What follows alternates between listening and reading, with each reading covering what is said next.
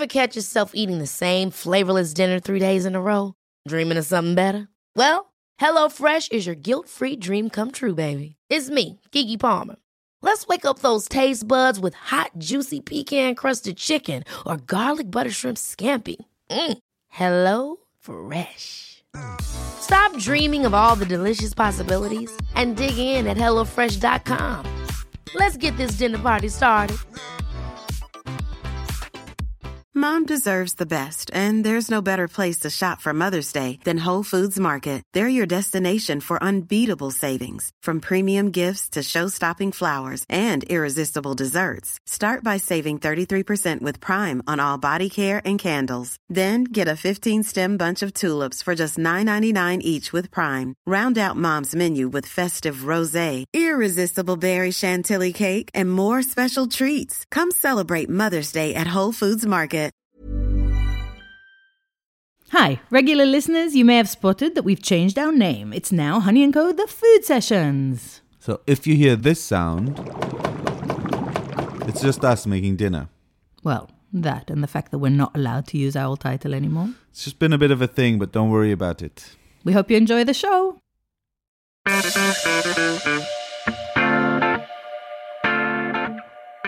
Thank you for downloading this episode of the Honey & Co. Once a month, we invite someone we admire for a chat in front of a small audience in our deli, Honey & Spice. Every speaker gives us the opportunity to cook food inspired by their cuisine for the audience to try. We sit back with a glass of wine and hear about a life made in food. This week, we're joined by the fascinating Kristen Schnepp of the Gringa Dairy in Peckham. Kristen left a corporate banking life to follow her passion and make artisan Mexican cheese. The Gringa Dairy started in April 13, and she's never looked back. I had the opportunity to shadow Kristen in a dairy for a day, and even though I'm no stranger to hard work in a hot kitchen, a few hours there were plenty for me. Kristen is interviewed by our own Elizabeth Hallett about how she made such a drastic career change, what it's like to work under a railway arch, and much more. Hope you enjoy. Welcome to Honey & Spice, and I've already had a little visit to the cheese dairy in Peckham because there's something about it that completely catches the imagination because it's bonkers. And it was just thrilling to come and see you. Taxis, to the taxi company, various businesses, and then here's Kristen making cheese. And I just think it's an amazing thing to have done, and I want to hear some more about the journey to becoming a cheesemaker. Tell us about your little railway arch. I have been going on and on about wanting to have a career change. And I was going on and on and on and on and on and on about it. And so my wife, who is a genius, said, I would like a business plan for my birthday.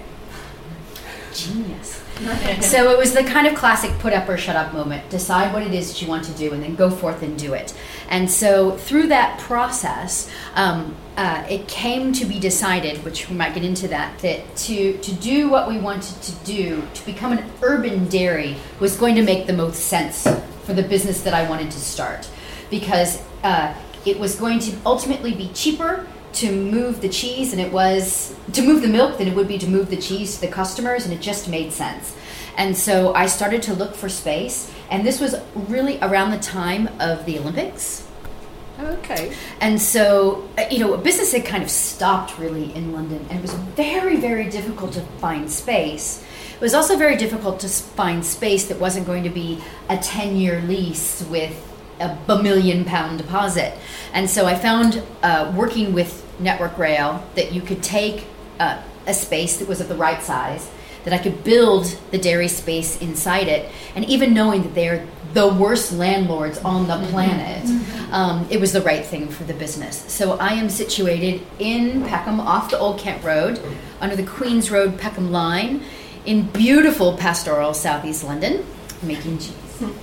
And you can hear the railway up above you, can't you? Every so often, that disconcerting rumble as the trains go by. And at first, you're like, is that thunder? It's like, no, it's the trains. And occasionally it will do interviews like this, and so you'll be chatting, and then and then it's like, oh, stop.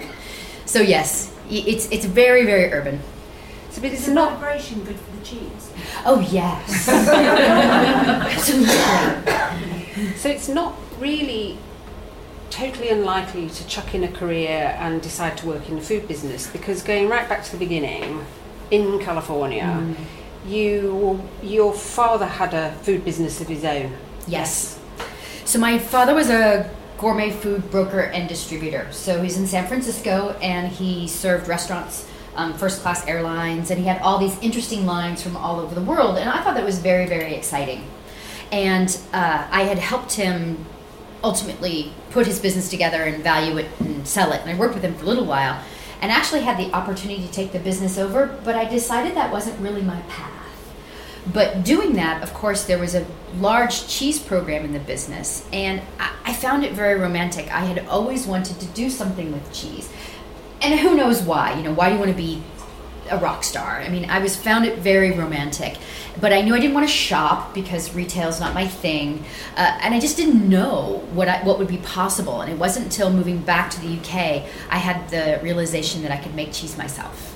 And that was just very much of that eureka moment going, I can make cheese.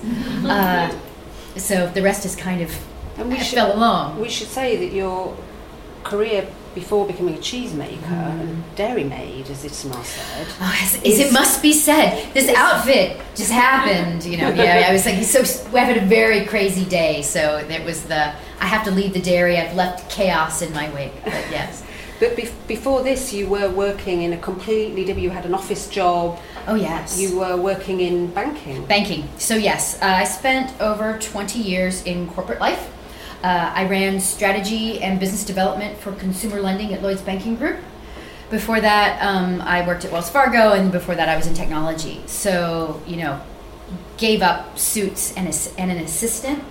Some days, just some days, right? But it was very, very different. And I think that was one of the big hesitations I had about having a business, which was, when you work in corporate, you can decide when the presentation is done. You can decide when enough is enough. The cheese will tell you. I think I don't have children, but I imagine it's much like having a toddler. So it's like, it's fine. It's not fine. I'm going to have a strop on the floor, and then you're just going to have to ride it out. And so that was really nerve-wracking when I'd spent my whole life as a knowledge worker with vacation and, the ability to wear fashion. That's all gone now. Yeah, but these things are still coming right back round to being in San Francisco. That's what's interesting, isn't it? Because if your father had a really diverse gourmet food business, then that means you were steeped in interesting food. And you said to me that you had really loved eating Mexican food at home. Yeah. And San Francisco has always been a brilliant place to have the best kind of food. It's got a really interesting food culture, hasn't it? It does. So I grew up in the Central Valley of California, which has a dominant Mexican population. And so that's a culture that I grew up with and where my love of Mexico came from. And it was really hilarious. And that's also the genesis of the name Gringa Dairy, because I was an incredibly white girl living in an environment where everyone was beautiful, dark skin, and this amazing, rich cultural tradition with these huge families and large weddings, and hi. So I mean, I love the culture and I love everything about it. And then when I got to that 17, 18, moved up to San Francisco, to me that was an amazing change, right? San Francisco food culture, and San Francisco itself is a great community, and it is hilarious, and Lori and I sometimes laugh about this. At the time, I felt like San Francisco was this huge cosmopolitan city. It's amazing. You live in London, you're like, this is kind of a small village, San Francisco doesn't have the same feeling that it does after living in London. But one thing I love about San Francisco is the neighborhood vibe. And I also love the evolution of the food culture in California. So Alice Waters, starting in the 70s and 80s, she really was the first person to put all the ingredients on the menu. And that development of food culture in San Francisco, which was about being close to food, having sustainable food chains, understanding where your food came from, and also just creating that hierarchy of eat local, and, if it's not local, is it sustainable? And if it's fantastic, eat terroir. If you're going to get something that is fantastic, that comes from a corner of the planet, and you're going to have all the air miles to get it to you, get the best thing that you can get. And that was very much the evolution, I think, of the food culture in San Francisco, and very much informed the chefs of the day in the 80s going into the 90s. And then now it's even gone beyond San Francisco into this kind of retro fusion, still taking it on and on and on to develop the food culture. And of course, there are the debates that were happening in San Francisco, and I think as we chatted, but that are happening now, which is this is very middle class, very, very privileged. We're spending lots of money for our food. What does that mean when it comes to social justice? And those debates were happening in San Francisco, and frankly, I think they're still happening, and they're good debates to have. But it's wonderful to see, having lived through that, with my father's business, to see those conversations also happening in London now, as food is really taking on, a different view in society. Yeah, I mean, it's one of those things that statistically we are probably spending less on food than people used to in the 1930s as a proportion of our income. But so we should all be spending more, and we should all be spending more on good things, but there's all sorts of issues around education and diet, information that's accessible to people. So it's quite a complicated thing, isn't it? I think it's very complicated, and of course, my religion about it may not be yours or yours. We have different views about what is important. I mean, I think one thing that I'm struck by what's happening right now is that if you can't afford it, you don't want a 3-pound chicken. If you can afford food, buy the best food possible and not race to the bottom for the food chain.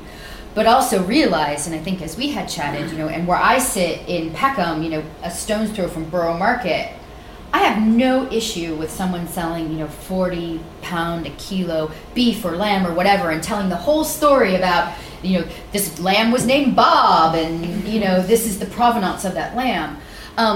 And by the same time, also recognizing that a half a mile away, people are living on food banks. And the problem that we have in the UK, I think, today is, since the United States has been messed up for so long, that there is the culture of charity around food, and people have not yet gotten to the habit of understanding how to give to food banks and changing the food bank culture, I think, in the UK. And so I think our challenge is to love the 40 pound a kilo lamb named Bob and respect that, and also to use that privilege to educate and change and make change around what's happening on the other end of the spectrum. I think it's really true that people love to have story about their food, and that understanding provenance and the choices that you're making, being the best informed they could be, is something that really plays into what you've done with your business, because there is a story to the business in terms of your background, your loves, your throwing up a career and finding a railway arch just at the point of the Olympics, which is a nice touch. And so tell us a little bit more about the challenges of setting up a food business in an urban environment, because as you say, you didn't choose retail because it's not your thing, but choosing dairy in Southwark Council presumably had quite a few challenges of its own. A few bumps? Just one or two. I mean, food business is hard, right? And it's a lot of work, and food business people, I'm sure you will agree to know that, there's whatever you're doing, there's going to be a lot of challenges. And so the challenges I understand are around dairy, but that's not to say that dairy is special. What makes dairy exceptionally, the one thing that's exceptional about dairy, at least dealing in an urban council, is you're dealing with your environmental health officer who treats milk like nitroglycerin. So each food business is overseen, or each restaurant is overseen by environmental health officer, and they oversee the food producers in their council. And so what happens is they come and assess your food safety, but they don't have the now they do. My EHO has now gone on a food safety cheesemaker class and is awesome.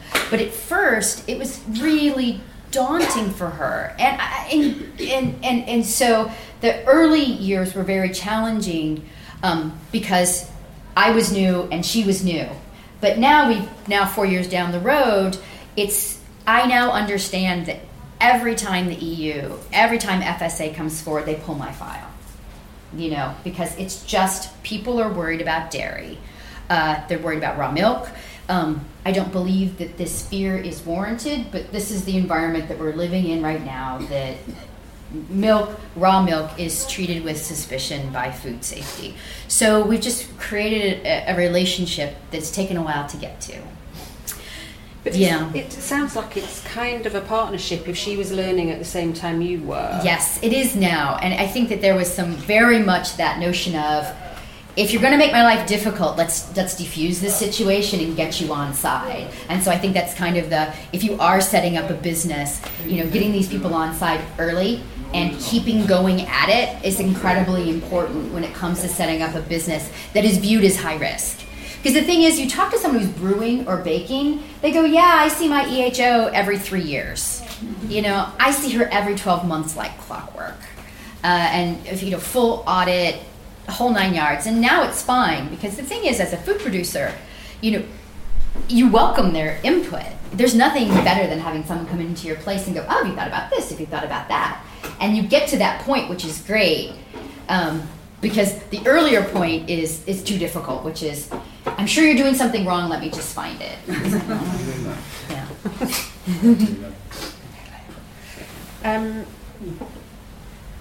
So the movement of milk was one of the reasons that you thought, we're not going to set up this business in the country because you're going to make cheese and it's going to be expensive to send it to your customers, because your customers predominantly in London for the time being. Yes. And so you have to get the milk to your railway arch. How does all that happen? How does that work? And how did it work at the very beginning as opposed to how does it work now? Oh, that was a very different story. So the first thing was finding someone who could sell me milk.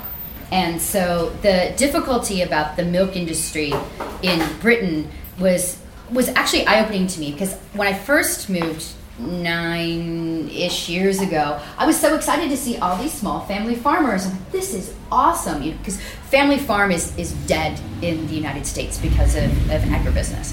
So I was like, great, this is fantastic. Well, then what I discovered is actually the choke point is in the processors. So the Arlas and those people control milk. And so each milk producer not each one. You have independence. It's very difficult to be independent, but they're bound by a contract. And that contract is very unfair to the farmer, as a rule. And so, but they also can't sell any milk outside the contract. But if you go to, say, Arla and say, can I, do a side contract, you're too small for them to want to bother with a contract. So you're like, let me get this straight. I'm too small for you to bother with, but I'm too large to take any milk. So, how is this fair? So I've called the NFU, I called women farmers, I called every cheesemaker I knew. Finding milk was an enormous challenge. But it does bring up the issue that I think you and I had chatted about, which is that milk in the UK right now is really under a huge threat, and farmers are really, really struggling because of the contracts and the prices that they're able to get for their milk. So for me, the thing that became very clear very early is that I need to pay a fair price to a farmer to get milk that I'm happy with using, and I can also understand, and I can't control it because I'm not the farmer, but be in a close relationship with the farmer to where we can have an open conversation about what's happening with the milk. Because milk is a living ingredient, and it changes every day. So for example, today, because of seasonality, it used for queso fresco, which I made today, clockwork 7.2 liters per kilo of cheese. Today it was 7.6. And I can go on for hours about why that was true, but that means that you don't have enough. At the end of the day, you're not going to end up with enough cheese, and so you have to be able to talk to your farmer and say, "Whoa, can we put some more silage into the feed so we can have better yield?" And so the relationship is incredibly important. But to answer your question, sorry, I get really excited about milk. Sorry.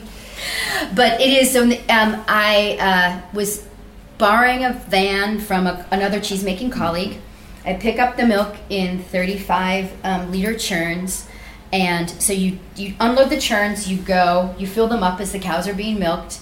You roll them back and put them in the van, take them out of the van, take them into the arch, and then I had a pulley system that Lori put together so I could dip it into the vat, because 35 liters of milk is 35 kilos of weight.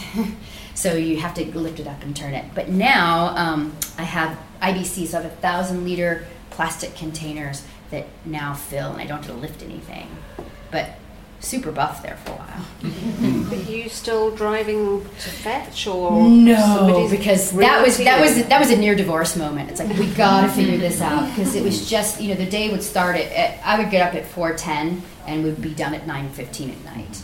So that's not long-term sustainable. And you're sitting there at dinner going, yeah, my day was fine.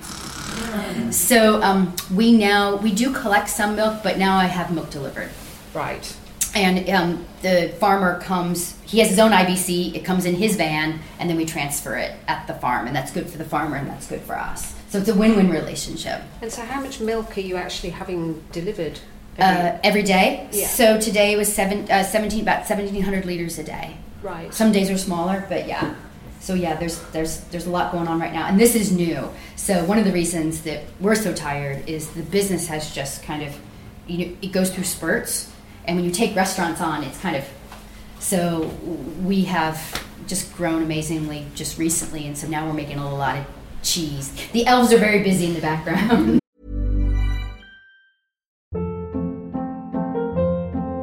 Hold up. What was that? Boring. No flavor. That was as bad as those leftovers you ate all week. Keke Palmer here, and it's time to say hello to something fresh and guilt-free. Hello Fresh. Jazz up dinner with pecan-crusted chicken or garlic butter shrimp scampi. Now that's music to my mouth. Hello Fresh. Let's get this dinner party started. Discover all the delicious possibilities at HelloFresh.com.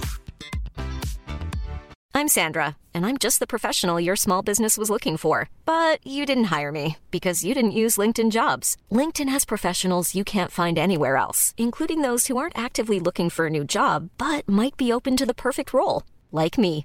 In a given month, over 70% of LinkedIn users don't visit other leading job sites. So if you're not looking on LinkedIn, you'll miss out on great candidates, like Sandra. Start hiring professionals like a professional. Post your free job on linkedin.com/people today. Mom deserves the best, and there's no better place to shop for Mother's Day than Whole Foods Market. They're your destination for unbeatable savings, from premium gifts to show-stopping flowers and irresistible desserts. Start by saving 33% with Prime on all body care and candles. Then get a 15-stem bunch of tulips for just $9.99 each with Prime. Round out Mom's menu with festive rosé, irresistible berry chantilly cake, and more special treats. Come celebrate Mother's Day at Whole Foods Market. Hey there, it's Michelle Norris. I'm host of a podcast called Your Mama's Kitchen. When I travel, I'm usually looking for a way to find a taste of home when I'm not at home. And one of the things I love to do when I am at home is entertain. And Airbnb allows me to do that. When I was in California recently, I rented a house that had a great kitchen. And when we were sitting around the table, we were all thinking, we're in someone else's house. Someone could be in all of our homes as well. If you have a home, but you're not always at home, you have an Airbnb. Your home might be worth more than you think. Find out how much at airbnb.com/host. And so creating a product that's quite niche and there's not much competition for Mexican cheeses being made in the UK. Oddly enough. Or is there? You're going to tell me there is. There isn't. Well, the competition is substitution. Right. So yeah, I'm it. There was someone in the market for a while, a few years ago, but they've exited the market. Okay. And right now, I'm it. So the competition is substitution. But you always have to be alive that competition will come in one way or another. My hope is that competition is going to come in the form of a large industrial type producer, because that just maintains our niche. But you just have to keep reading the tea leaves and see what happens. But presumably working on a niche product also allows you to collaborate with the people that you're hoping to sell your cheese to. That's been the best part about the business. I think that I don't have a love for retail, but I think it's also more difficult to do retail because you're one step removed from the consumer. And I'm sure, as all you Honey & Co. people know, chefs are very demanding. They're demanding, and they're very clear about their demands. And so, as a young cheesemaker, having an open relationship with your customers, your cheeses can get better fast because it was really important. My products are artisan, so there is variability, but for someone who does artisan cheese as like a cheese board cheese, you can have this type of variability. There's a lot of variability that's possible. My variability needs to be pretty darn narrow because it goes in the food. And so the collaboration that we have with chefs, and then the open relationships we have, and also the I messed up, okay? And also they're like, our fridge died. Can you have those relationships, and it pays forward. And that's the thing I love the most about what I do is the relationships that we have with the chefs. It can be, even though it's now not just me, it can be really lonely, right? And so these people are my colleagues, and they've really enriched the business by having those relationships, yeah. And you've just been at a cheese festival in the last weekend. Oh, yes. How did that go? Oh, gosh, it was bonkers. We had the London Cheese Project at Camden. I don't know if anyone was able to attend. And so it was myself and Patrick McGugan, who is a writer, food writer, and cheese guy, and Matthew Carver from the Cheese Truck. They do artisan toasties, and he's now opened the cheese bar and all that sort of thing. We're the London Cheese Project.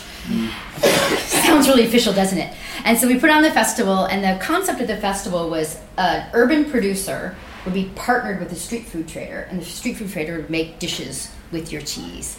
And so it was really a blowout success, and lots and lots of people came, and so we're really excited about that, but it was quite overwhelming. And is this going to be an annual event? Well, we have to decide. We're going to get together on Friday and have lots of drinks and decide what we're going to do next. The best decisions are always made on a few drinks. Oh, yeah, absolutely.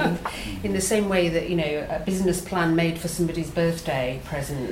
It's the way to start. Was never going to involve the divorce bit where things start to stretch a little more than you'd thought.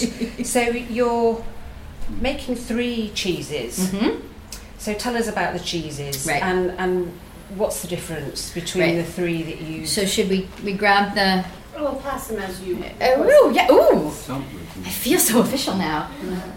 I make 3 cheeses, and these are 3 of the most popular cheeses in Mexico. So let's do them one at a time, and let's start with this one. With the fresh one. So this is queso fresco. Queso fresco is fresh cheese in Spanish, and every culture in Latin America has a version of this cheese. Frankly, almost everybody has something like this, except probably in Britain and mainland Europe. It's just a very fresh, very easy to eat cheese. This cheese was in a cow this morning. It was in a cow this morning. So this was just made. So actually, not this one. Sorry, the ones over there were in a cow this morning. I just lied to these people. We'll edit that bit. We'll edit that. I'm a liar. Okay. So the cheese is commonly used to finish dishes. It's crumbled over grains or greens and adds kind of a creamy element to a dish. The cool thing about queso fresco is it's like a less salty feta or a less dense halloumi, but you can use it like both. Not on a grill like halloumi, but if you're in a pan and you have a nice big piece like this, it'll keep its shape. But if it's in a small piece, it will melt. And so there's some places in Mexico that will use this cheese to stuff peppers, and it will melt. And but there's also other places they do it in tortas, which is a Mexican sandwich, and just have a nice big slab of the cheese with sauteed greens on top. So that refreshing, tastes like milk, very fresh, very simple, is the hallmark of queso fresco. Okay, and so which next we go with Chihuahua. Do you know how long it takes to milk these little dogs? Ages. So queso Chihuahua. Chihuahua is a state in the north of Mexico where the dogs and the cheese comes from. The cheese is also called queso Menonita. So it's believed the Mennonites brought this cheese to Mexico. It is Mexican cheddar. Okay. And it's one of the inspirations for Monterey Jack. So if anyone's familiar with American Mexican food, that tang on the underside is what it's about. Now, the important thing about Chihuahua, and important, frankly, about all these cheeses, is they're designed primarily for cooking. And so even though that you can, of course, just eat them, Chihuahua really shines when it melts. And so you know when you melt cheddar and it gets kind of gloopy and oily? Yeah. So when you melt it, it melts very, very smoothly with not a lot of oil. It maintains the tang, but it just provides that nice, clean melt, which is why people like the cheese truck use it, because they make it with a toasty. You don't have the oil. It's a nice, clean melt. So that's Chihuahua. Can you tell us how old that cheese would be? That cheese was made... This is relatively young, and that's one part of the challenge. We've been so busy. We try to keep it has a total shelf life of 60 days. And I try to send it out at about day 20 to 25. This one was made on the 5th of May. So, because we've just been, but they are all young. And the previous one? That's yeah, so it is, so I make it today and it's on the truck right now. So it has a total total shelf life of 15 days, and it's nice from day one. I don't like using the Chihuahua before days 5 or 7, just a little too raw. But they are all fresh cheeses. The cheese itself looks like it may be pressed, but it's pressed by hand. So they're all hand molded, handcrafted. This is queso Oaxaca. Oh, can we show them a ball? Yeah. Thank you. Oaxaca, Oaxaca, is, because the restaurant smells it phonetically, is a state in the south of Mexico. Oaxaca is arguably the most popular cheese in Mexico. And it's wrapped up in a ball, like this. It's a pasta filata style cheese, which is pulled paste, essentially. So we take the curd, it's stretched by hand in 65 degrees centigrade water, and that's fun, into these long ropes, salted and then wrapped up. We wrap it up for retail, but then we keep it in short kind of, it looks like cheese string sticks for wholesale. And then it's also, people say, oh, it's a posh cheese string. So it's essentially what it's like. It is the mozzarella style, only a little bit farmier with a little bit more of a flavorful presence. This is like a mozzarella, is a melting cheese, and like a mozzarella, it doesn't give off a lot of oil, and when it cools down a little bit, it plasticizes a bit, but it just keeps that kind of slightly farmy flavor. The cheeses are all very, very mild, and that's by design. They tend to go in the food. And so they add a flavor element to any dish that you're making. So don't expect Stilton. That's not what's going on. And this cheese was said to be brought. Yes, brought by Italian immigrants in the 1950s. So provolone came to the Yucatan Peninsula as part of colonialization. Yay. Sorry. So yeah, there was so provolone and also Edam cheese is happening down in the Yucatan Peninsula because of colonialization. This was an immigrant movement. Now it's funny, you say this oftentimes to Mexicans and they're like, this is not true. This is absolutely not true. But preponderance of evidence is in the 1950s it was brought in by Italians. Yeah. And what difference does it make then if you're using English milk to make Mexican cheeses compared with the milk that would be being used in Mexico? I mean, I told you I'd have to kill you. No, don't do that then. No, because one of the things that you had said, you use different milks anyway, don't you? So for the different types of cheeses. Yeah, no, it is all cow's milk. And that is most common in Mexico. They do, it's predominantly cow's milk. There is some goat and some sheep, but it's actually not as much as you would think. In fact, there is a Mexican manchego, and it's made with cow's milk. But the cows in Mexico are primarily fed on maize. And of course, and it's a drier diet, it's a drier climate. You know, we have a lot of grass, and so the milk is really different. If you look at your milk, especially if you get milk from, you know, Borough Market and whatever, and if you look at it through the season, the color changes. Milk is not white. You know, it's kind of yellow, it's kind of green, and the milk flavor changes. And so what the cow eats really comes through into the flavor and presence of the milk. So to have cheese that has primarily a maize-fed diet and a different type of diet, it's just going to taste different. It's also true that, you know, these hygiene practices and standards are different. There's a very high requirement in the UK, so some things that taste kind of super duper farmy in a cheese that you might get somewhere in Mexico is often because it's poor hygiene and you just get that interesting taste. You're like, that's poor hygiene, that's not milk. So, you know, they do have a slightly different taste, but to make the cheeses taste as authentic as possible, we use a mix of starter cultures that I've just had to figure it out as we go along, and it's the interaction of the starter culture and the milk. Yeah. Right. And so do you use, you have milk that comes from two different farms now, and what are the cattle breeds? Yeah, so they're all Holstein Friesian crosses, which is the most common in the UK. If you use some of the other, like the Jersey or the Guernsey cows, they have far too high of fat content because they have like 4.85% of fat. Mexican cheeses are all by and large pretty low fat because the milk would end up being skimmed because you'd use the cream for something else. And so a lot of cheeses in Mexico are actually really quite low fat because the cream gets used for something else. Mm-hmm. So I use full fat milk, but I can't use, the Holstein Friesian is the fattiest cow that I could potentially use. Okay. So, and I think we're going to try some of these cheeses cooked, and we're going to talk about the menu in a minute, but I think there may be some questions from people in the audience potentially, so let's see. The gentleman in the back. Thank you. I was just wondering, bearing in mind there are millions of cheeses that start from cow's milk, how different is the process for making each different cheese? And how do you choose which way, and how did you learn how to do it? It's a really good question. The subtlety between a Parmesan and like the queso fresco in the process is actually incredibly subtle. And you would think that it wouldn't be.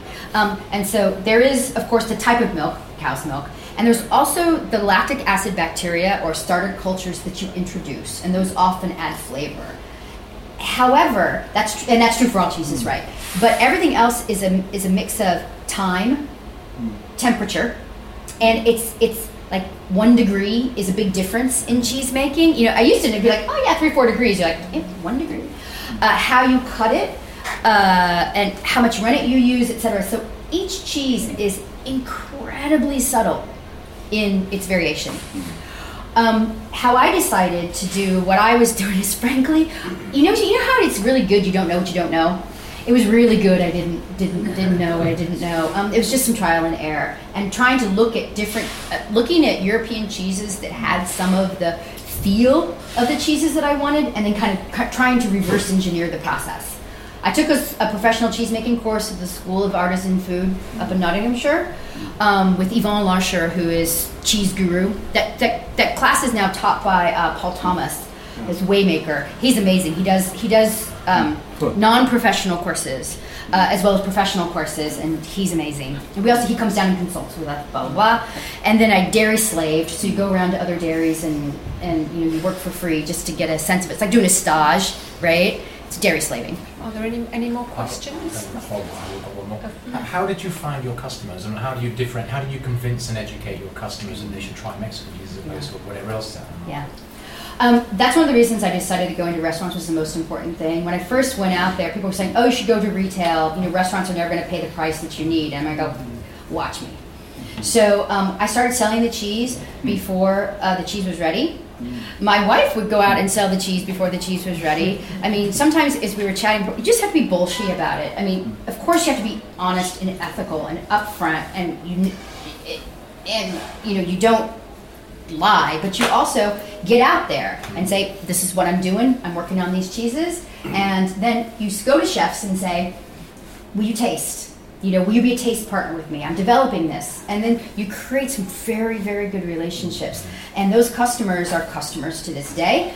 And they're part of the world, and trying to bring more and more customers into that. But you have to get out there, and I think you had asked that question, which is if you want to do something like this, particularly something that's niche, there is no if you build it, they will come.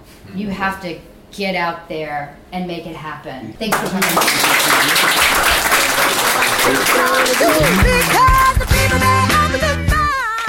We have a salad, which is the queso fresca. It has black beans, avocado, tomatoes with chili garlic, and the queso fresca on top. And lastly, we have char grilled roasted vegetables with Oaxaca in a quesadilla. Thank you for listening to this episode of the Honey & Cove. There are some wonderful guests coming up in the next few weeks and will be available to download, so make sure you are subscribed to us on iTunes and please leave us a nice review. This show is produced by Hester Kant with recording assistance from Hannah Phoebe Bowen. If you want to come along to one of our talks, you can join our mailing list via our website honeyandco.co.uk or follow us on our social media at Honey & Co. Mom deserves the best, and there's no better place to shop for Mother's Day than Whole Foods Market. They're your destination for unbeatable savings, from premium gifts to show-stopping flowers and irresistible desserts. Start by saving 33% with Prime on all body care and candles. Then get a 15-stem bunch of tulips for just $9.99 each with Prime. Round out Mom's menu with festive rosé, irresistible berry chantilly cake, and more special treats. Come celebrate Mother's Day at Whole Foods Market. Hold up. What was that? Boring. No flavor. That was as bad as those leftovers you ate all week. Keke Palmer here, and it's time to say hello to something fresh and guilt-free. Hello Fresh. Jazz up dinner with pecan-crusted chicken or garlic butter shrimp scampi. Now that's music to my mouth. Hello Fresh. Let's get this dinner party started. Discover all the delicious possibilities at HelloFresh.com. Mom deserves the best, and there's no better place to shop for Mother's Day than Whole Foods Market. They're your destination for unbeatable savings, from premium gifts to show-stopping flowers and irresistible desserts. Start by saving 33% with Prime on all body care and candles. Then get a 15-stem bunch of tulips for just $9.99 each with Prime. Round out Mom's menu with festive rosé, irresistible berry chantilly cake, and more special treats. Come celebrate Mother's Day at Whole Foods Market.